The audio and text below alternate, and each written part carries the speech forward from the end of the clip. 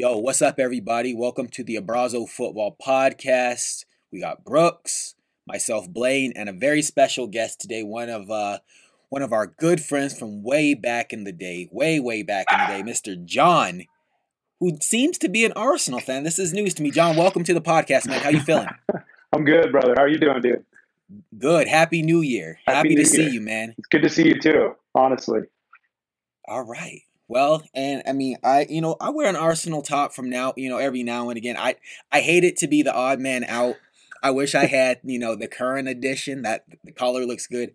I got this raggedy thing on. You got like holes in it, logos falling off, but it is what it is. So anyway, Happy New Year. Let's get into it then. I don't know exactly where this podcast is going to go right now, but I guess my first question, let me just start with one question for you, John. Why Arsenal? Dude, I mean, you got to give credit to the other guy on the screen, honestly. So we were brainwashed?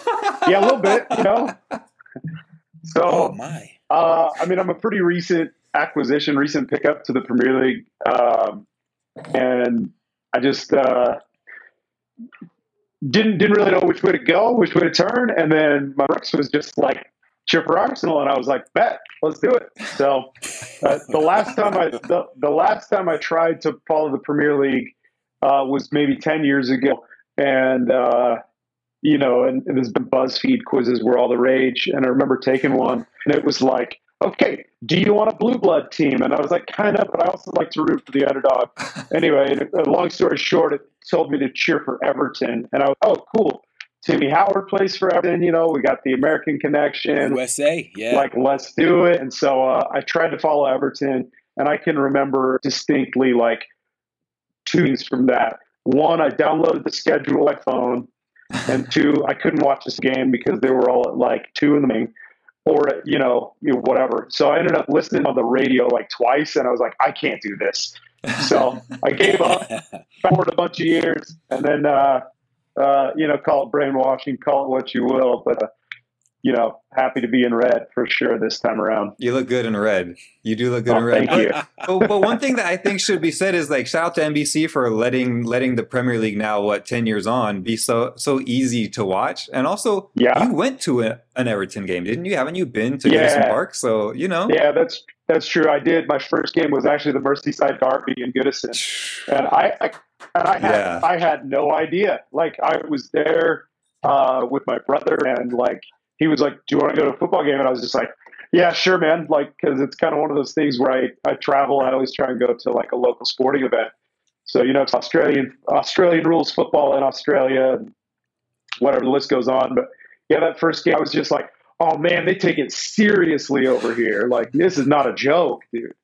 So, growing up with American football, it's always just, you get kind of everything. And I suppose you get that probably too with English football, but like, you go to a University of Utah game, the team that I would go to locally here, and it's back, but not there, dude. Everybody was, ready to die club. So it was quite the introduction, going to a fierce, bitter rivalry game, so. What year would that have been, John? Jeez, dude, 2010, 2011, maybe earlier. Okay. Yeah. Fat minute ago, though, by now. Huh?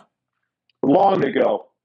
Yeah, so I was just trying to figure out, like, who would have been in the team, like, if it was, like, probably Arsenal or Liverpool and Everton were probably both just, like, middle of the table teams back then. Yeah. I think it was, like Steven Gerrard, maybe. Yeah, remember? Yeah, definitely. He would have been there. Yeah, Stevie G would have been there. Yeah. Maybe Carragher, or no? Had he already been gone by 20? He possibly still could have been, like, on, like, his last season. Fernando Torres? I think he left in 2009. Already Chelsea? For Chelsea. Okay. Yeah. But anyway. But still, that's really cool. I mean, I think it's pre-Lukaku too as well, I think. Yeah, I was going to say, I've only been to one Everton game, and it was when Lukaku played, and it was Everton Man U, and they smashed Man U 3-0. Oh, jeez. So it was a beautiful thing. That is a beautiful thing. It's a beautiful thing. That was back when Rune was still on the team. But anyway, this is about me. This is about you. Have you been to any matches since? No, man, but I've watched them every single way, and I actually kind of echo what Brooks said about just how easy it is to watch games now. Like, honest and truly, there's never an occasion where I've not been able to tune in and turn on a game. My family and I just did a road trip just down to Legoland in Diego, and we left pretty early after Christmas, and I was sitting there streaming games on my phone in the middle of the desert, like, watching as we go down. So I think I think streaming and broadcast rights being what they are, it's so easy to be to follow any sport. I mean, if you look at even like Formula One, right? Like how that's exploded, right? Just the ease at which people can watch it and consume the media now is so cool. Just creating global fan bases basically everywhere. It's rad. Yeah. That's cool that you bring. I was going to say, like, John and I have talked quite a bit about F1 because we've both been fans John's been, I think, a F1 fan for quite a bit longer. But the thing with bringing people into F1 now is like Netflix, essentially, Drive to Survive. And I think that what brought a lot of people in to soccer a few years ago was probably just the game FIFA. Even if like people didn't really watch soccer or something, like they knew FIFA and they played FIFA and they could kind of like relate to the players just based of like FIFA, because that game is literally everywhere in the world. Yeah, definitely. Yeah, I think that the same could be said for a lot of video games too, man. And it's just gateways, So yeah. I mean, I feel like there's something special.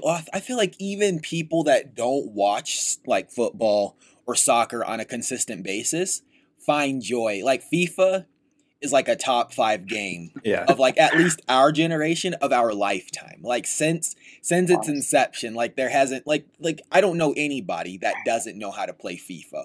Or it's like they might be like, yo, like I don't follow like a club, but like I'm gonna get on FIFA, I'm gonna pick Barcelona, I'm gonna give you the business. It's just I mean, like FIFA alone is enough drive. But okay. So the accessibility helps. The companionship of Brooks helped.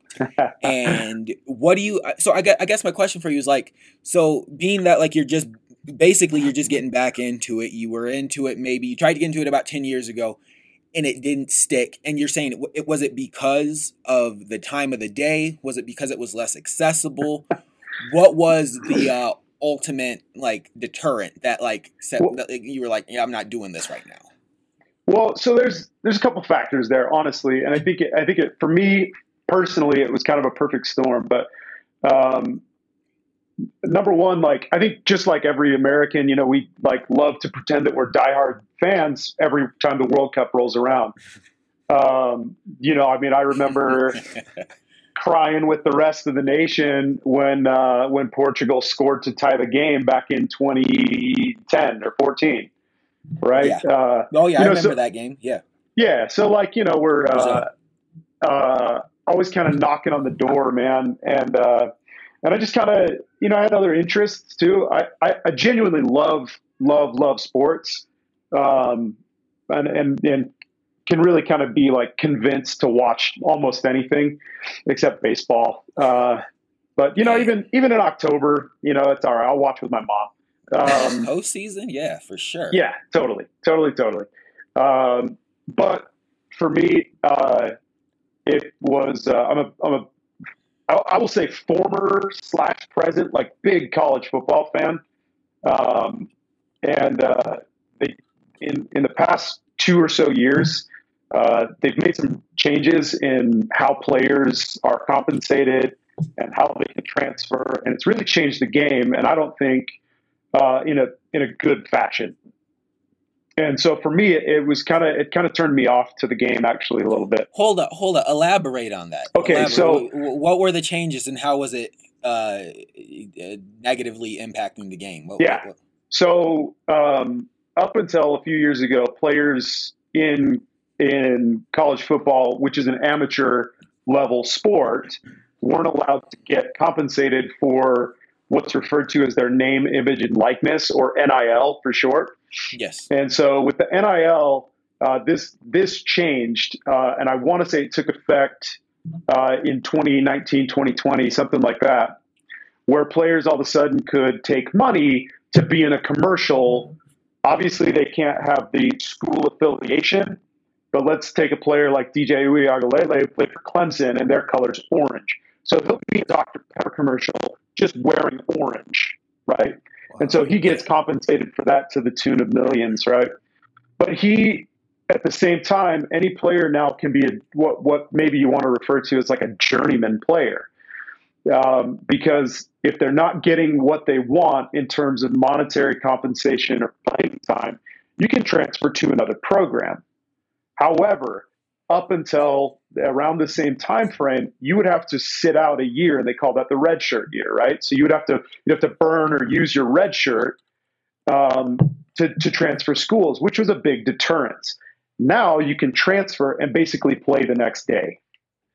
So you have a lot of these programs. A perfect example is Oklahoma and University of Southern California. The head coach at Oklahoma took the job at USC, and he basically emptied the cupboard for Oklahoma because he took all the players with him to USC. Wow. And so all of a sudden you have this playoff team in Oklahoma going 6-6 this year, and then USC goes 12-2 or 11-2 or whatever, right? And the year before they were, 8-4, 7-5, just kind of in mediocrity. So for me, that was no good, because all of a sudden you don't get to watch a player start as a freshman, sit on the bench, quarterback gets hurt, he steps up, has a great game. Next year we're excited about him. His junior, senior year, he wins a national championship, whatever, it's great. So for me, those rule changes really kind of spoiled the batch. And so now I'm just like, I need something a little bit more, it sounds corny, but I need something a little bit more pure, right? So, right. But let me stop. You know that happens in European football. Oh, dude, 100%. 100%. Okay, man. Just so we're clear. Okay, that's the name of the game. Yeah, oh, totally. Coach goes from Club A to Club B. He brings all his shooters with him. Yeah, I mean, look at City and Pep, right? Yeah, it's Spanish. You know what I mean? Just so we're clear, I'll let you continue now. I just want to. That's the hallmark of European football. When I go, the team comes with me. Right. I'm bringing my guys with me. Right. At any cost. Right. But where I think I also got really tired of American football is after watching European football for this particular year, and I'll tell you a little anecdote to kind of maybe usher in what I'm trying to say. But at the end of the summer segment of the Formula One season, I'm also a really avid cyclist and an avid cycling fan. I've been watching cycling maybe longer than any sport. And so the Tour de France ended, and Formula One went on their summer break, and those two things basically happened in the same weekend. And so I was texting Brooks, and I was like, dude, what am I going to do now? And he's like, watch football. And I was like, okay. So I started watching, and I watched like 3 games, and I was like, oh my goodness, dude, like, this is the truth. Like, this is it, man. Like, the game doesn't stop. There's no commercial breaks. Like, it just goes and it flows, and it's 90 minutes plus or minus, plus a 15-minute break. And that's it. An American football game, dude, if you're watching a CBS SEC game, it's going to cost you 4 hours of your life. And I'm just like, no, thank you. Like, really, truly. So I started watching. Now, bro, that's something we can agree on. That's I agree with you 100% there. Soccer, it's basically a 2-hour commitment tops. And then I got do whatever I need to do. Them American football games be going all day. Dude, and they're so Game started at 9. It's dinner time. They're still going. Timeouts. Commercial breaks. 2-minute warning. Sponsor breaks. 2-minute, yeah. Penalty. Offside. Reviewing the play. Yeah. Dude, and not flag on the play. And not only that, dude, but the plays themselves, they only last like 5 seconds. It's ridiculous. Speaking truth. You're talking like a 40, 50-yard pass. That's the longest play in the game. and it lasts 5 seconds. It's just I can't do it anymore, man. And it's funny because I mean, if you're talking to John 10 years ago, dude, he's like, bro, where are you? Like, who's this guy, dude? But everybody says, oh, soccer's low scoring. It's not low scoring, dude. American football, they just made up the points. It's not 21-14. It's 2-3. Say it again, because if you didn't bring it up, I was going to bring it up. Say it again, John. Tell him. It's just ridiculous. And then you have like, it's the ball went out the back of the end zone, so we're going to give you 2 points, and we're going to give you the ball back. Just because back in 1933, somebody decided that was a good thing to do. Yeah, I can't do it, man. So anyway, Utah's playing the Rose Bowl in a couple of hours. I'm going to watch that, but man, I can't even tell you how divested I am. I'm just calm and collected, just watching it like it's anything else. Yo, bro, I'm just glad you brought that up, because people used to come at me, and like a couple people be like, yo, why do you watch soccer? We'll just say soccer so there's no confusion. Yeah. Like, it's so low scoring. It's so boring. And I'm like, no, man, almost any other clock-based sport, by comparison, is less interesting because of the amounts of stoppages that take place. The amount, like you're watching basketball, like it's coming down to the wire. Yo, we got to pay the bills real quick. We got Allstate commercials and some Taco Bell commercials and some Mountain Dew commercials.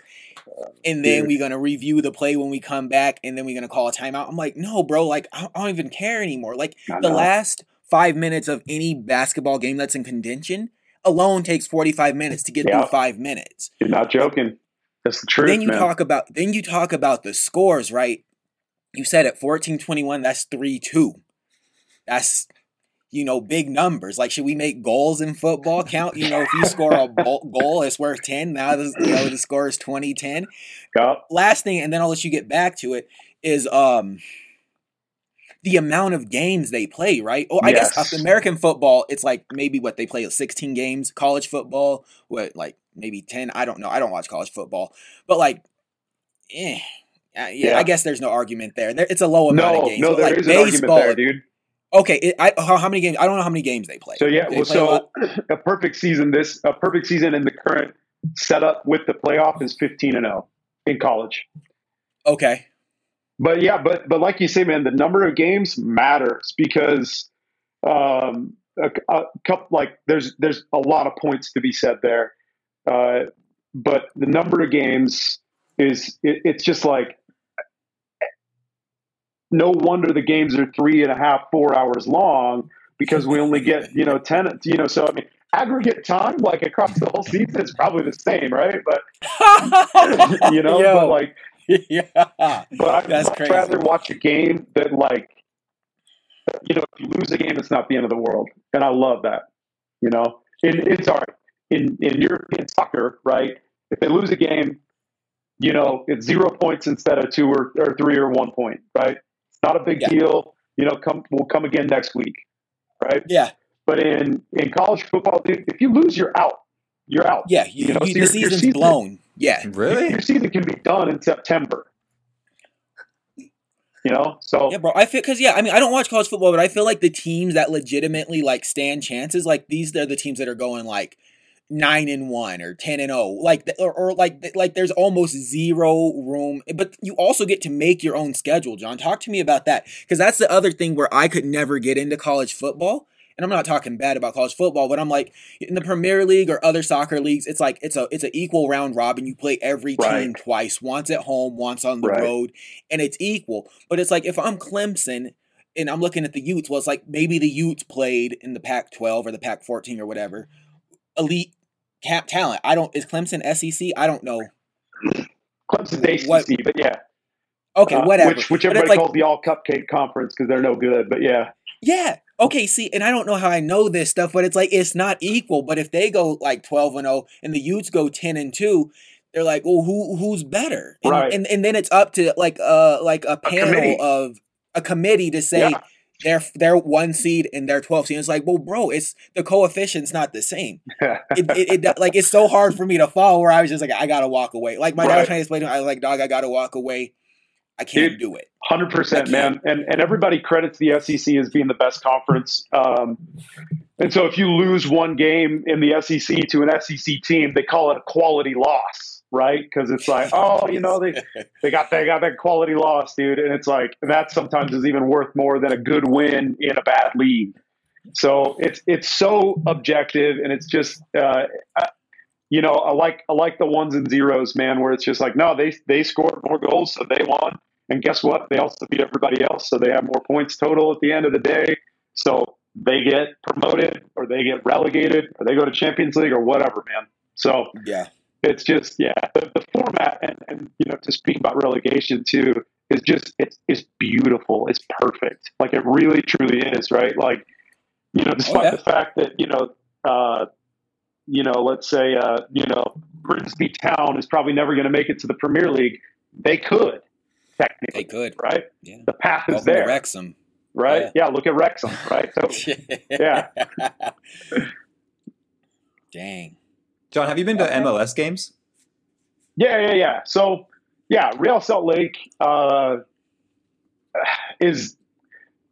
It's all right. You know, it's good. Like, I went to those games when they were good.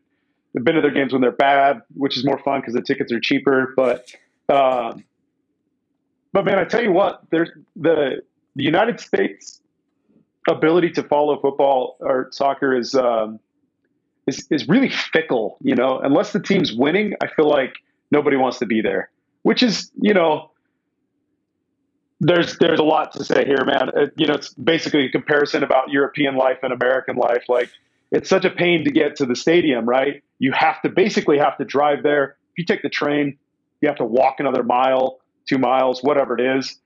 And so people, unless they're winning, aren't going to go to games.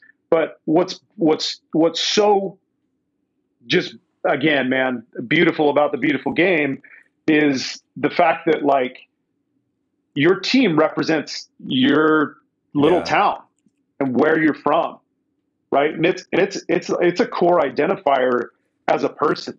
Again, you know, we could talk about Wrexham, right? Like, all those people in this tiny little Welsh town, right? Like, that's their whole identity. That's their whole year, man. But like me, dude, I got Real Salt Lake like 5 miles that way. I got the Jazz like 5 miles this way. If I really wanted to, I could be a BYU fan, you know, 45 miles down the road. Right. Nothing's so local here. Nothing's like, oh, I'm going to walk out my street, walk down the road, and I'm at the stadium. Right. Yeah. Yeah. That's probably my favorite thing about like club football or soccer is the identity that each fan has associated with that team. I mean, so my very first time, when you brought up your first time going and like how diehard the fans are, it just reminded me of my very first time ever going to a professional or European game was in Barcelona here. And it was in 2011. So the year after they had won the World Cup. And at that point, Iniesta was hurt. And Blaine probably remembers this just because he was obviously the legend. He won the World Cup for Spain in 2010. But so I'm at this game in 2011. You know, it's the era of Pep, Messi, Iniesta. Ibra had just left.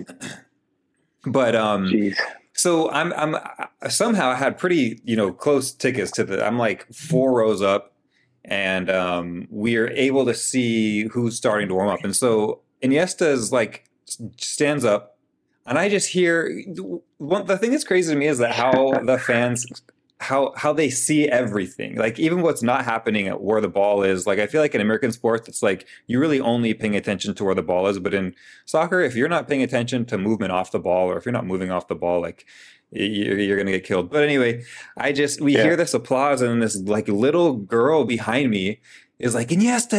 And I'm like, what the heck? And I look down, and Iniesta's warming up. And that's just how it was. A child who was that hype about someone warming up on the bench, who eventually, you know, got like 8 or 10 minutes of playing time. But man, like they have that, not only the love for the club, but the culture and the identity that it brings to their city, especially in a place like Barcelona, where it means much more than, you know, just a sporting team. It's like an actual identity and like, you know, a culture that's kind of been taken away, in a language and this type of thing. So not to get political, but I love that part of it from everywhere in the world. Even like, I don't know how much we've talked about this, but my grandfather played for Boca Juniors. And obviously there's Boca and there's River Plate right there in Argentina. And Boca, has that. There not only is there a style associated with these teams, like Arsenal plays some of the most beautiful football in Europe. Boca's kind of known for a little bit of like rough, and they're going to be a little bit more dirty and this type of thing. So I just love the identity that each team brings to it.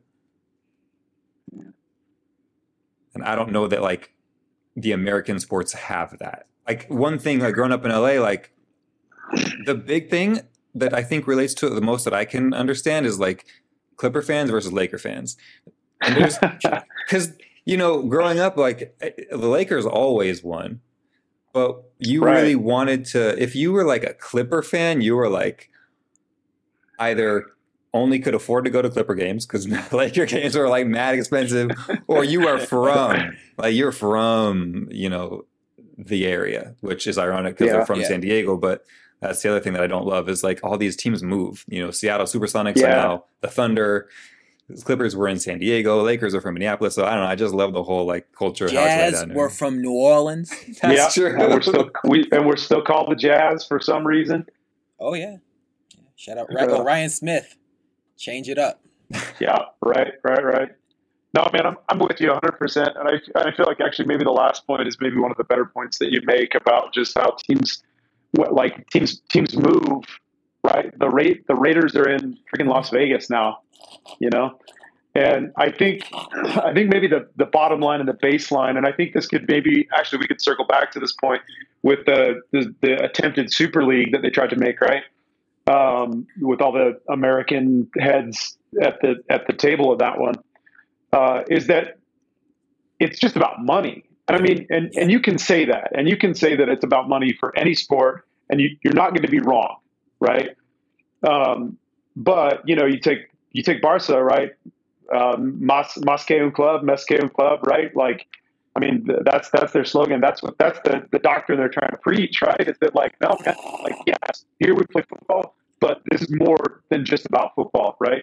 But ownership in American sports, I mean, the NFL is a $15, $16 billion industry.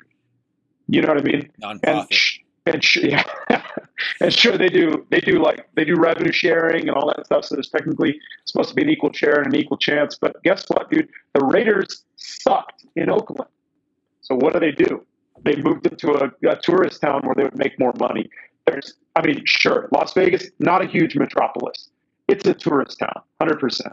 But everybody who's in town, when they're playing, guess what, dude? If it's a Sunday, they're hungover and they're going to watch the Raiders. Interesting. 100%.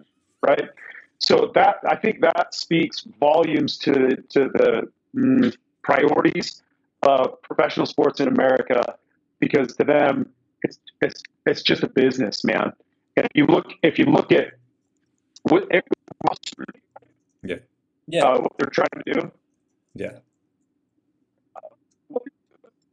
you had 5 Americans that were supposed to be on like the governing board, and it's like, okay, so where did they come from? The owner of the Kansas City Chiefs, right? So they're trying, basically, in my opinion, to push that sort of, we could call this like colonialism in sports or something like that, right? They're trying to take like the American format and push it on Europeans, and they were just like, nah, ended in 2 days, dude. Beautiful response. Well, the thing is where it's like, with all American sports, from Major League Soccer all the way back to America's favorite pastime, Major League Baseball. Once you're in for good, and the profits are shared. So it's like if the Brewers suck and the Yankees are at the top, well, we're going to get together. We're going to play a 4-series match, and we're going to split that money. It's not going to be 50-50, but everyone's going to get some. So you can continue to not be good and make quota every quarter. You're going to hit quota because we're all in this together. Yes. Or it's like, or like in basketball, let's say a bad player plays for Sacramento. It's like it's in the league's, it's in the NBA's best interest to have the best player go to the big market. Right. And guess what? The Sacramento Kings, they're still going to get taken care of. It's like everyone gets taken care of together. Mm-hmm.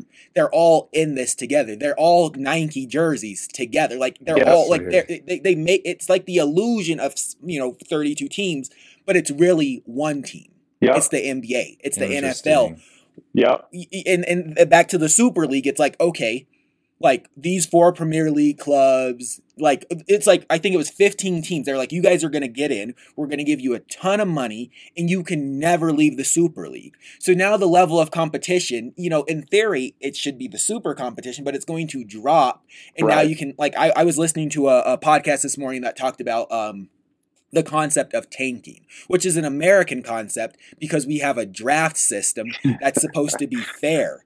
In no other country in the world where there's a competitive sport does the concept of tanking make sense, or is losing incentivized.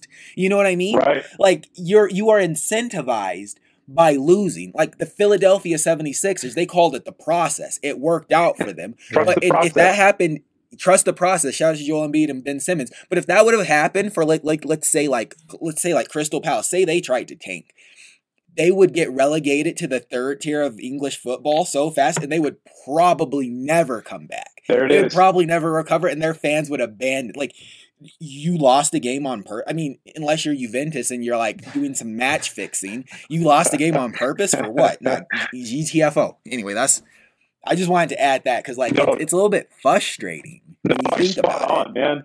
Yeah, I mean, and I think, you know, we kind of maybe come back a little bit to the idea that, you know, the club belongs to the people, right? Yeah. Like, so, you know, everybody in town is not going to stand for that. You know what I mean? And I think that's maybe made evident by the response to the Super League, right? When you could say, in effect, like you're trying to rig the system the way that it's done overseas or whatever, and you know, you get all the response from the whole town, every single person, you know, coming in, burning jerseys, just doing everything, right?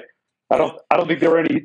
The only time you see a burning jersey is when you know, your favorite player goes to Miami, for example, right? Yeah, takes talents to South Beach. Yes, that's right.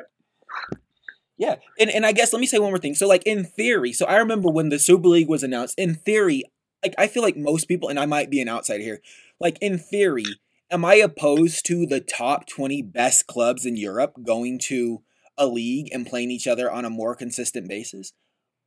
Probably not. If the stakes are high, but when there's no stakes, it's like, why? What for? What? Like, why? It's like, I mean, and now I keep going back to NBA. When you got an 82 game season, it's like 75 of the games don't matter. The stakes. Right. I mean, I'm a Knicks fan. I watch maybe 10 to 15 Knicks games a season, and I'm satisfied. Even though those 10 to 15 games, none of them matter. They don't matter. Like, oh, you beat the Milwaukee Bucks today by 2 buckets. Great. Like, what your record for the season now is, what, 20-5? Great. Right. Or actually, it would be 5-20 if we're talking Knicks. Like, let's be honest here. Like, they might win 15 games a season. Anyway, that's all I wanted to say. It's just like, the stakes aren't there. It's just like entertainment for the sake of entertainment. You may as well just drop a Broadway called, you know, The Legend of Football and have them do. It's like WWE at that point. It's like they're just going through the motions. I don't know, dude. It's weird. You bring up a good point too. I think again, soccer hit that sweet spot, right, where there's the right amount of games, right? NHL plays 82 games as well. NBA plays 82. MLB plays 162 games. Like, get out of here, man. Right? Yeah. You miss half the season. 3/4 of the season, it doesn't matter. But then, you know, you got the NFL who plays, I think, 16 total games, which is way too few games, right? Yeah. But so again, man, soccer just hit that sweet spot of like the right amount of games across the whole season. So. I have a question about, like, so first of all, I think we should do a whole episode on like American ownership in soccer, in like European sports, because it goes deep. Also, like another one on like I get a lot of hatred. I mean, I was born to an Argentinian mother who, you know, gave birth to me in America, and people still like, why aren't you rooting for America? Though I'm like, nah, I don't have any identity to this. So like I get a lot of hatred for people that are like so pro America and so pro US men's national team or whatever, even though they watch it once every 4 years, rather than like, you know, it's their, you know, what they do on a daily basis. But anyway, speaking of the once every 4 years, was this one of the first World Cups that you've paid like this close attention to? And like, if it was like probably the best one to start with, because this was an incredible World Cup. Yeah. So, So the earliest game I can remember is 2002, where the U.S. played Germany, and I want to say that was in Korea. Yeah, 2002. I can't remember. South Korea, Japan. I think they hosted it together, right? I think so. Yeah. So I remember waking up. I was at church camp, and I remember waking up like at this insanely early hour to watch it with all the other dudes that were trying to watch it. And then in 2006, I had a friend who actually went to a game in Germany, and so I was kind of watching it there. 2010 was the first year I remember like tuning into more than just the American games. And then 2014, I watched a lot. 2018, I don't think I watched. I think I only watched the final. And then this year, 2022, I don't think I missed a single game. Yeah. I think I watched every single game, every single opportunity for any team. Yeah. And this is kind of actually where I kind of owe Brooks a little like hug and a kiss, man, is because I feel like I've unlocked this like other very universal adoration of something that is shared with so many people, and I finally feel like I'm a part of that community in a real way. So I'm a high school photography teacher, and I didn't really have a concept of how many of my students were so actively engaged in football across observation and participation. Wow. And so we would be in class, and I'd turn the game on, and more than just the kids who would rather be watching TikTok than doing schoolwork were looking up at the screen and sort of participating with us. And it was beautiful, man. It was really, really cool. And, committing to a team like I've done with jerseys and stickers and waking up early and whatever, like I've done with Arsenal, has really forced me to become very well versed very quickly in the team and in the sport, and just in everything with it. So I've been just enjoying every minute of it. And what a primer the World Cup was. I mean, just a perfect time. And honestly, like you said before, dude, I mean, the perfect tournament to actually like be rapt attention to. Yeah. I mean, what a freaking blessing this whole tournament was, dude. It was insane. It was so good. It was so good. What a time. Go. No, it was just so good. I mean, I think that most of the like deep footballing world was like, I don't really know how this is gonna, turn out. And obviously, this is an entirely different conversation about how we feel politically about all of this stuff. But setting that stuff aside, which shouldn't be set aside forever, but putting it away now, like it was a really incredible every game. I mean, it felt almost like I don't watch every Spanish league game. I don't watch every French league game. I pretty much watch every English Premier League game. Just because it's always, it's anybody can beat anyone in that league. But this is kind of what the World Cup felt like. It was like, all right, man, like, hey, Saudi Arabia may beat Argentina, and they did. And, it was just a really amazing tournament to watch. And probably like pretty good I felt like there were a ton of like OD Americans watching it like more than ever this year. And it's probably great for 4 years from now when it's hosted in the States. That's one's in 4 years, right? Yeah. Yes, sir. And I kind of want Blaine's opinion on this too, because like because I know that I'm biased and I have a little bit of extra, not hatred, but maybe animosity toward here we go. Here comes something super toxic.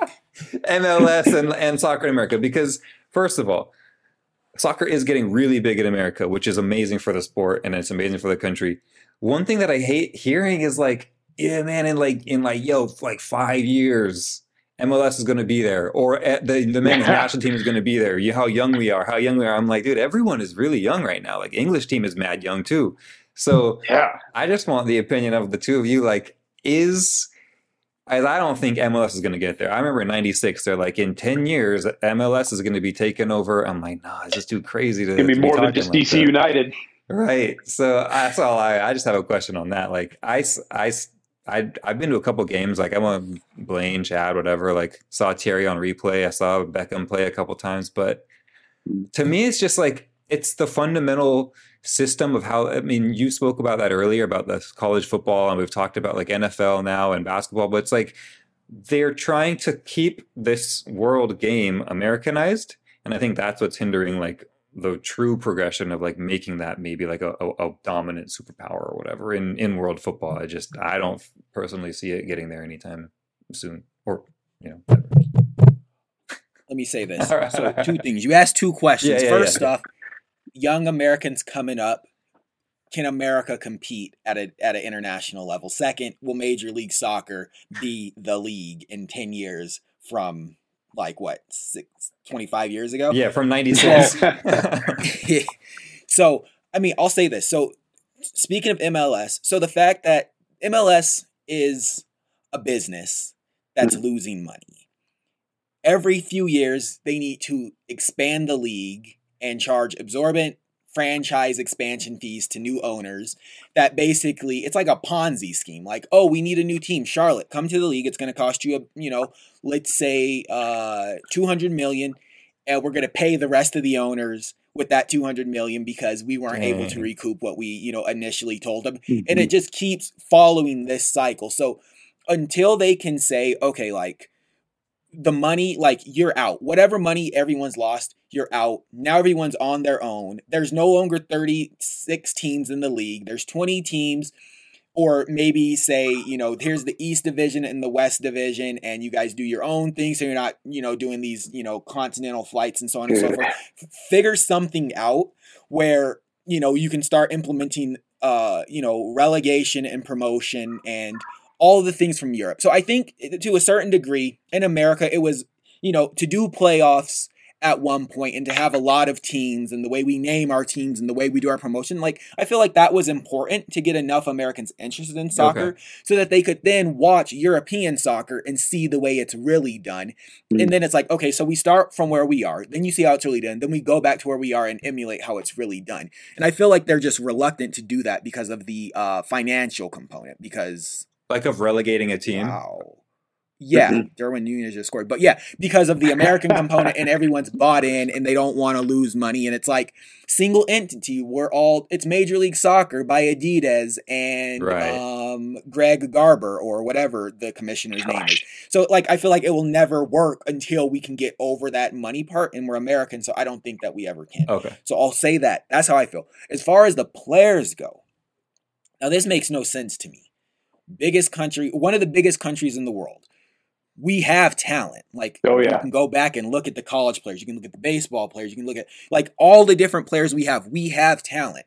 So I personally think that, the current team we have right now isn't going to be competitive in 2026. That's not going to happen. We're going to be competitive once there's no longer this pay to play system in American soccer. Once you don't have to have, $30,000 to let your kid go to the academy or to participate in a local club, John. There's several local clubs here. Most of them are just ways to make the owner of these clubs rich, and they're not really actually developing players or have the players' best interests. It's like, come join La Roca, allegedly. I don't want to get sued. Come join whatever club. The Rock, and we're gonna develop your kid so that they can eventually make their high school team, so that they can go play for the University of Utah and make it into the Major League Super expansion in 2030 and make their debut at 23 years old when they're already 10 years behind the ball. So until I feel like those things have to change. And when those things change, then we can like start going. I mean, let's call a spade a spade. There are a lot of good professional players that came up with means. But the majority of the time, the best players in the sports are the ones that play because they don't have an option. The football players, basketball players, hockey players, like these guys grow up playing in the streets. Their back's against the wall. They don't have options. And it's like, this is what I have to do to win. And God knows we got tons of those people in America. But because it's only the rich kid from Princeton that's playing, and he's good. I'm not saying he's not good, but like, he doesn't, like, why would you go play for Austin United Right. When you can go take over your father's hedge fund and make $3 billion a quarter. Or, like it just doesn't make, it doesn't make sense. If you're in a position where your parents can pay $50 to send you to the RSL Academy, you don't want to play for RSL. Like, well, for starters, you're not good enough to play for Borussia Dortmund, and you don't want to play for RSL because why would you sacrifice your body when you can get several millions more doing anything, probably what your dad does or what your mom does? And that's just how I feel. So until it's more inclusive, we aren't going anywhere. That's just how I feel. I could be wrong. That's just how I feel. That's how I see it. Dude, I don't think you're wrong at all, man. I would echo literally point by point everything that you just said, man. I think the most frustrating thing for me is the one player that I look to a lot when this argument comes up is Jozy Altidore, right? He's a big dude. He's built. He's black, right? I mean, and he's playing soccer, right? Or not anymore, but you know what I mean. But like, yeah, he was a baller in his day, right? But can you imagine a guy like Jadeveon Clowney? Like I don't know, just take any defensive end in the NFL and say, okay, now imagine if the United States was a soccer obsessed nation, or let's rather maybe reformat that and say that our culture, academies, everything, instead of leading to NBA and NFL and MLB and sports that none of the rest of the world plays, instead, we have these dudes who are like 6'7" and just incredible athletes, right? Imagine if that's your center back. You know what I mean? Yeah. Like if our priorities back in the 30s were aligned with basically the rest of Europe as far as sporting goes, the U.S. would be working on their 10th World Cup next year. Bro, tell me about a wide receiver. Tell me about some of the best wide receivers in the NFL. Tell me they couldn't be wingers. Can you imagine if they knew how to use their feet? That's what I'm saying. These guys, they're the fastest people in the world. Right. We have an entire continent basically that we're calling a single country. So imagine if you took the best of Europe and said that was one country. That's who we're dealing with, man. Like it's bonkers that we suck as bad as we do for being the wealthiest nation on earth. And and I mean that both in terms monetarily, the willingness to sacrifice your kid to the chopping block of sports. For real though. And then just the dynamic nature of the bodies that we have, dude. We've got the Southeast, which produces these amazing, colored kids. You know what I mean? And then we got all the kids in the Northeast who are playing freaking lacrosse or something stupid. It's like if our vision was just aligned, you know what I mean, towards a single one, man, it would be insane. But it'll never get there because I even never say never, right? But money. It ain't gonna get there, dude. Yep. I agree. I agree with Brooks, man. We can go back to that the creation of MLS and the teams that dipped in and out, and DC United winning like 10 championships in a row because they're the only team that was financially solvent long enough, right? Like it was just like we're just not there, man. And is it disappointing? A little bit, but at the same time, like I can still speak the common tongue of the people here in the United States and talk about football, right? And then I can, now go overseas and watch soccer and what the rest of the world calls football, and also enjoy that, So I think honestly, it winning, losing aside, dude, it helps you become a much more global citizen, much more complete person. I think to be paying attention to the sport that the rest of the world is. So anyway, maybe a little side quest there, but man, I'm enjoying every minute of watching Liverpool and Brentford. You know what I mean. So yeah, bro. And I guess I'll say one more thing. Like it's not like America doesn't have like they're the best at basketball. Fine, they're the best at football because like the Canadian football and British football is probably a joke. They're the best at pretty much every other sport: swimming, golf, all these other sports. Like maybe we don't have to be the best at every single sport in the world, and that's also okay. Like just if the question is, will we ever get there? Like the hurdles are clear. clearly identified.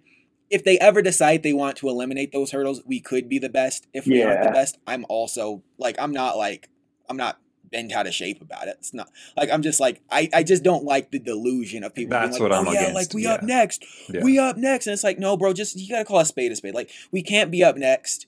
Yeah. Because you got if you have here's the thing, if you have less than 50 players that you can identify as up next, you look at Argentina, they got 200 kids that are up next. And they're all going at each other's throats. You look at England, they got France. 300 kids that are all France. 1,000 kids that are all up next. Yeah. Right. That are all prospects that are up next. And it's come here, dude, our sample size is so small. You can't even I'm not saying you can't. I'm just saying most people couldn't even name every single person that plays on the U.S. men's national team that just came back from Qatar. So it's and you got guys when you don't even have enough superstars to fill a 26-man roster, it's can you really say you're up next? The one thing that I want to say on top of that, this amazing points that you brought up earlier was the money thing. You look at Brazil, the poorest, one of the obviously most poor countries out there. It's an impoverished country. You look at Anthony, you look at even just South America in general, Di Maria, these dudes both grew up without shoes. I couldn't afford shoes, so I was out here playing barefoot. So, and people take a chip. People are out here actively looking. Probably, there's some. They're doing it for themselves too to make money off of these kids, which is not great. But they're looking for kids that have the talent, and I just don't think that no one in America cares to find these kids that have the talent. You brought up that point, and so I think that's probably one of the biggest. Yeah. Let there be no illusions about the willingness to exploit young people in America. Yeah, I know totally for their monetary gain. But I think you make a solid point, and I think just to add on to it, people are scouting, but they're not scouting for soccer, man. Not in America. No. Yeah, no, they're because the money's not in it. Right. But also, how many of these? It started with Jurgen Klinsmann when he was let me find the German Americans, and now it's we've got 3 or 4 dudes that are British born. I don't think they even stepped foot in America till their first training camp a couple years ago. And I'm dude, there are so many good players that you can find in America. Grassroots. We don't have a grassroots, but that's what we need to develop is that lower league system and this, I don't know, the grassroots system where you can actually find these kids that are, this is the same thing with basketball, like you said, football, some of the best basketball players out there probably never even made it to high school basketball, let alone the pros. Yeah. Oh, for sure. Yeah, they there's a saying in the community, or in the culture, I should say, is the best basketball player you ever saw plays upstate, which is to say he's in jail. Yeah. But he's the best player, and you never saw him because he's at the state penitentiary. Dude, and I believe that. I believe that wholeheartedly. Yeah. Growing up, I'd play basketball with some guys, and I'm man, you could go to the league. Or some guy, there's a handful of guys I went to high school with, and I'm bro, you should be in the NFL. But for one reason or another, they either got shot. I didn't grow up in the inner city. I grew up in northern Utah. But still, they were doing dumb stuff. And they either got shot or ended up in jail, going to a party, getting drunk, and catching an aggravated assault charge, Mm-hmm. And that's I don't know. No, anyway. but you're not wrong, and not to profile people or whatever. But at the same time, there's the whole avenue of how you become successful in sports in America. There's this intrinsic flaw to it because it is tied directly to your ability to perform academically. All of our amateur sports, that's right. All of our amateur sports are revolved around your ability to perform at high school. Right? There's no such thing as club American football that gets you to a kick-ass college that gets you to play in the league, right? Because the problem is you got to go to a college. That's the problem. The problem is you got to play at a college team. If you can't make grades, look at Josh Gordon, right? Dude went from Ohio State, no, he plays in Cleveland. Went from Baylor to I don't know, right? But the dude just kept flunking out of college, and then finally somebody's hey, this guy's all right. Maybe we should give him a chance in the combine. And then he has a lights out combine. Then he finally makes it to the league. But dude almost didn't get there, and he's not really there anymore for his own actions. But if you don't have a 4.0, or if you don't have whatever it takes to get to a good college, good luck, dude. Good luck. Even if you've made a silly mistake in the States, like if you make a silly mistake, they're like, you're cut from this and this and this and this and this. And not to like say that mistakes happen. Like you have Marco Royce who drove 6 months, a year without a license, right. But like in the States, you would be like, that's like a big penalty. And in Europe, it's like, okay, like you were dumb, pay this fine, but like get your life going. It's just like in the States, I feel like they like to hold back mistakes that can easily just be, walked away from or learned from, I guess, lessons learned, but learning experiences. Issue. Yeah. Yep. I think there is something in this. This is a very long discussion, but there's so many systems in place that I'm not going to say I won't say anymore. They're passively still designed this way, but actively, I don't think they're actively designed this way anymore. But they are in place to really keep those people of color, specifically to hinder their progress, man. Yeah. And again, I'm not trying to open that can. It's a very, very big can. But like you said, man, they make a single mistake. Guess what, dude? If you're a black and brown kid, you're getting, I hate to quote Kanye West, but he said, for face it, Jerome get more time than Brandon, right? It's really true. It's really, really true. So Jerome does get more time than Brandon. That's so truer words have never been spoken. Yep. That's crazy. John spitting facts. I have nothing to add to that. Yeah.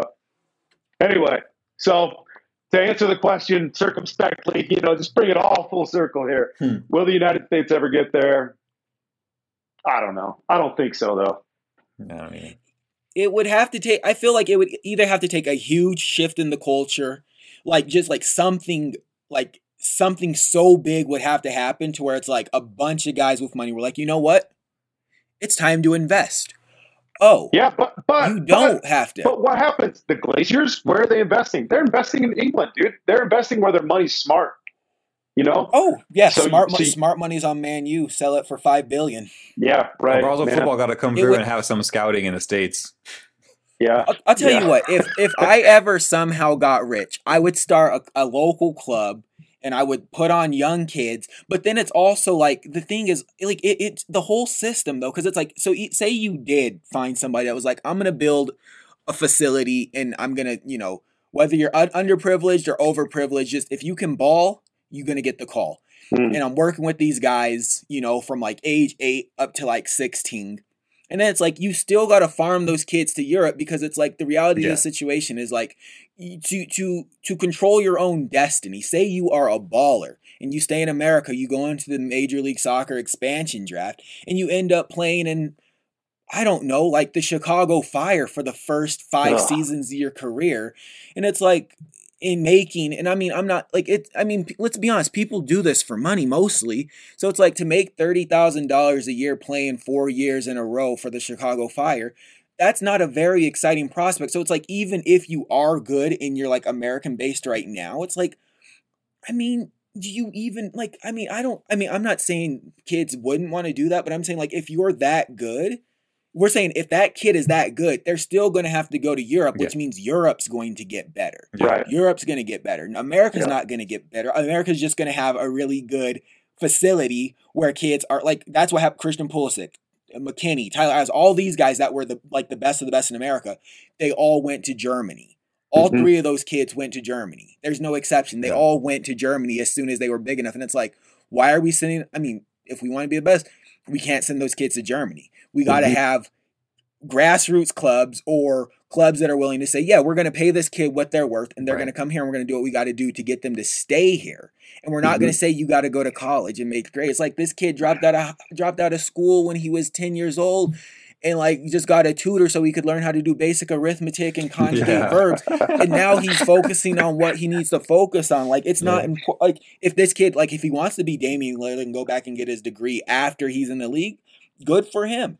But it's not it's not and not everyone, college isn't for everybody. I mean, you're an educator, so it's, I agree. You're geared to sing, but it's not for everybody. Like, I don't need, to learn how to do calculus if my goal in life is to be the best midfielder that's ever come out of Nebraska. And, it is, that's all. Yeah. No, you're not wrong, man. The MLS is, I think, it doesn't have a hope. Maybe the U.S. men's national team would have a better chance, because you're right. They do have to go to Europe, but they do have potentially come back to play for the nation. Not in MLS. Well, I think as long as it's in its current format, where we have these stupid playoffs. Man, it's not good. No, it's not. Yeah. It's like, and the other thing, and this is my last thing, and then I'm done, and we're at an hour, so we should probably wrap it up. But no one else is going to respect Major League Soccer as long as we have the stupid playoff. Like, it's like if we want it, if we wanted to have like a tournament that ran concurrent with the season for like the top 10 teams of the previous year, and call it like, the Major League Champions League or whatever, that's one thing. But to have a postseason, like this is the NBA, it's like, what did we just play? How many ever games Major League Soccer plays for? And like, there's like someone gets awarded for having the most points. It's just swept under the rug. No one could tell you. I think they call it the support or the community shield or something. Supporter shield.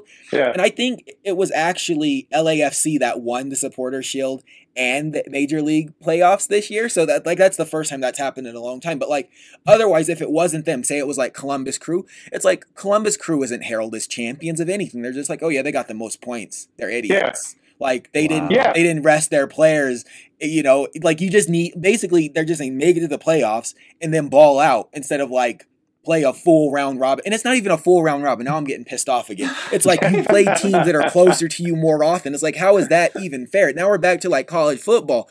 It's like, oh, I got to play LAFC 3 times because I live in Utah or my club's in Utah, but like the New York Red Bulls only have to play them once and they're the best team in the league. Right. How's that fair, man? Like we never stood a chance. We never stood a chance. Yeah. That's all. Yeah, man. The format, the geographics, like we need, if we had 4 leagues in the corners of the United States, it would make more sense. But I saw an interesting reel, I guess, I don't know, whatever, just on social media the other day, and it just had the distance traveled average by teams across leagues. And it was like in the Premier League, they travel something like 4,000 miles across the entire season. In La Liga, it was like 5,000. In the Bundesliga, it was like 6. In the United States, it was like 20,000 miles average traveled a team. And so, and then they harken back to like Thierry Henry and Steve Jobs didn't play that very long, but like all these dudes that played and then played retirement ball in the MLS. Then they came here. They said, "Man, playing in the MLS, it was really, really hard because we had to travel from LA to New York, right across 3-4 time zones or whatever that is, and and then suit up, boot up, and play." It's like, yeah. So there's a lot of intrinsic and extrinsic factors here that are going to keep us down, and until those are mitigated, managed, and sort of overcome. Yeah, who knows, man. But I think that, this is my last thing, and then we'll go because it's been 103. But I think that to Blaine's point of like, you kind of touched on it. Why don't they just need to have an identity of like, okay, you know what? We'll be the farm league for Europe. We'll be like the Borussia Dortmund of America. Like this whole league will just be, because you guys said it. There's talent in America. Like there has to be. There is. Yeah. So find it and then sell it for a ton of money, and you've made a better business than what you're trying to do right now. Yeah. I don't know. Anyway. Good points. This was fun. Yeah. Well, everybody, let me wrap this up then. Everybody out there, thank you so much for spending, time with us. This has been a very insightful discussion. John, we want to, thank you for taking time out of your new year to, come here and talk football, soccer, collegiate football, sports, problems that face Major League Soccer. It's truly been a pleasure to have you with us today. Hopefully we can get you on again sometime and, continue the conversation. Would love to, man. Any old time. Always free, always willing. Yes, sir. Okay. Well, everybody, thank you for hanging out with us, and we'll see you next time. Peace.